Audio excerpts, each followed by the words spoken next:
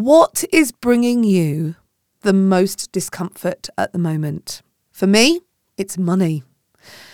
My name's Kate Cocker and this is your Everyday Positivity from the Volley Network. Now, it's a bit of truth-telling, honesty time really, because I've been wrestling with finances for the last few weeks now in terms of how I deal with them, how I talk about them, how I manage them, because I think that you and I can both admit that the world at the moment means that financially, we're all impacted, right? We're all having to recalibrate, every single one of us. I know I'm getting to the end of the month and going, oh, that's not quite as I remember it being.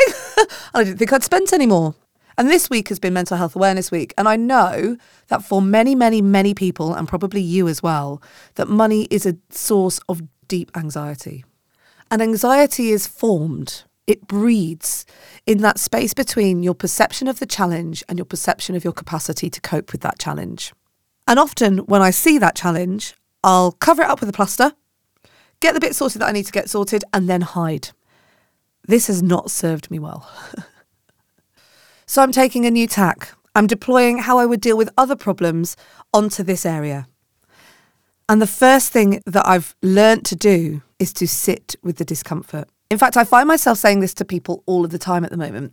When someone comes to me and goes, oh, I'm really stressed about, I say, right, sit with the discomfort. Let it be uncomfortable. Because on the other side is comfort.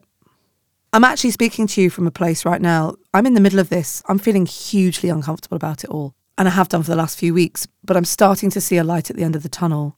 And I wanted to say to you that we're heading into the weekend. If you're looking back on this week or you're looking at your state right now and going, oh, this is really hard and all I want to do is hide.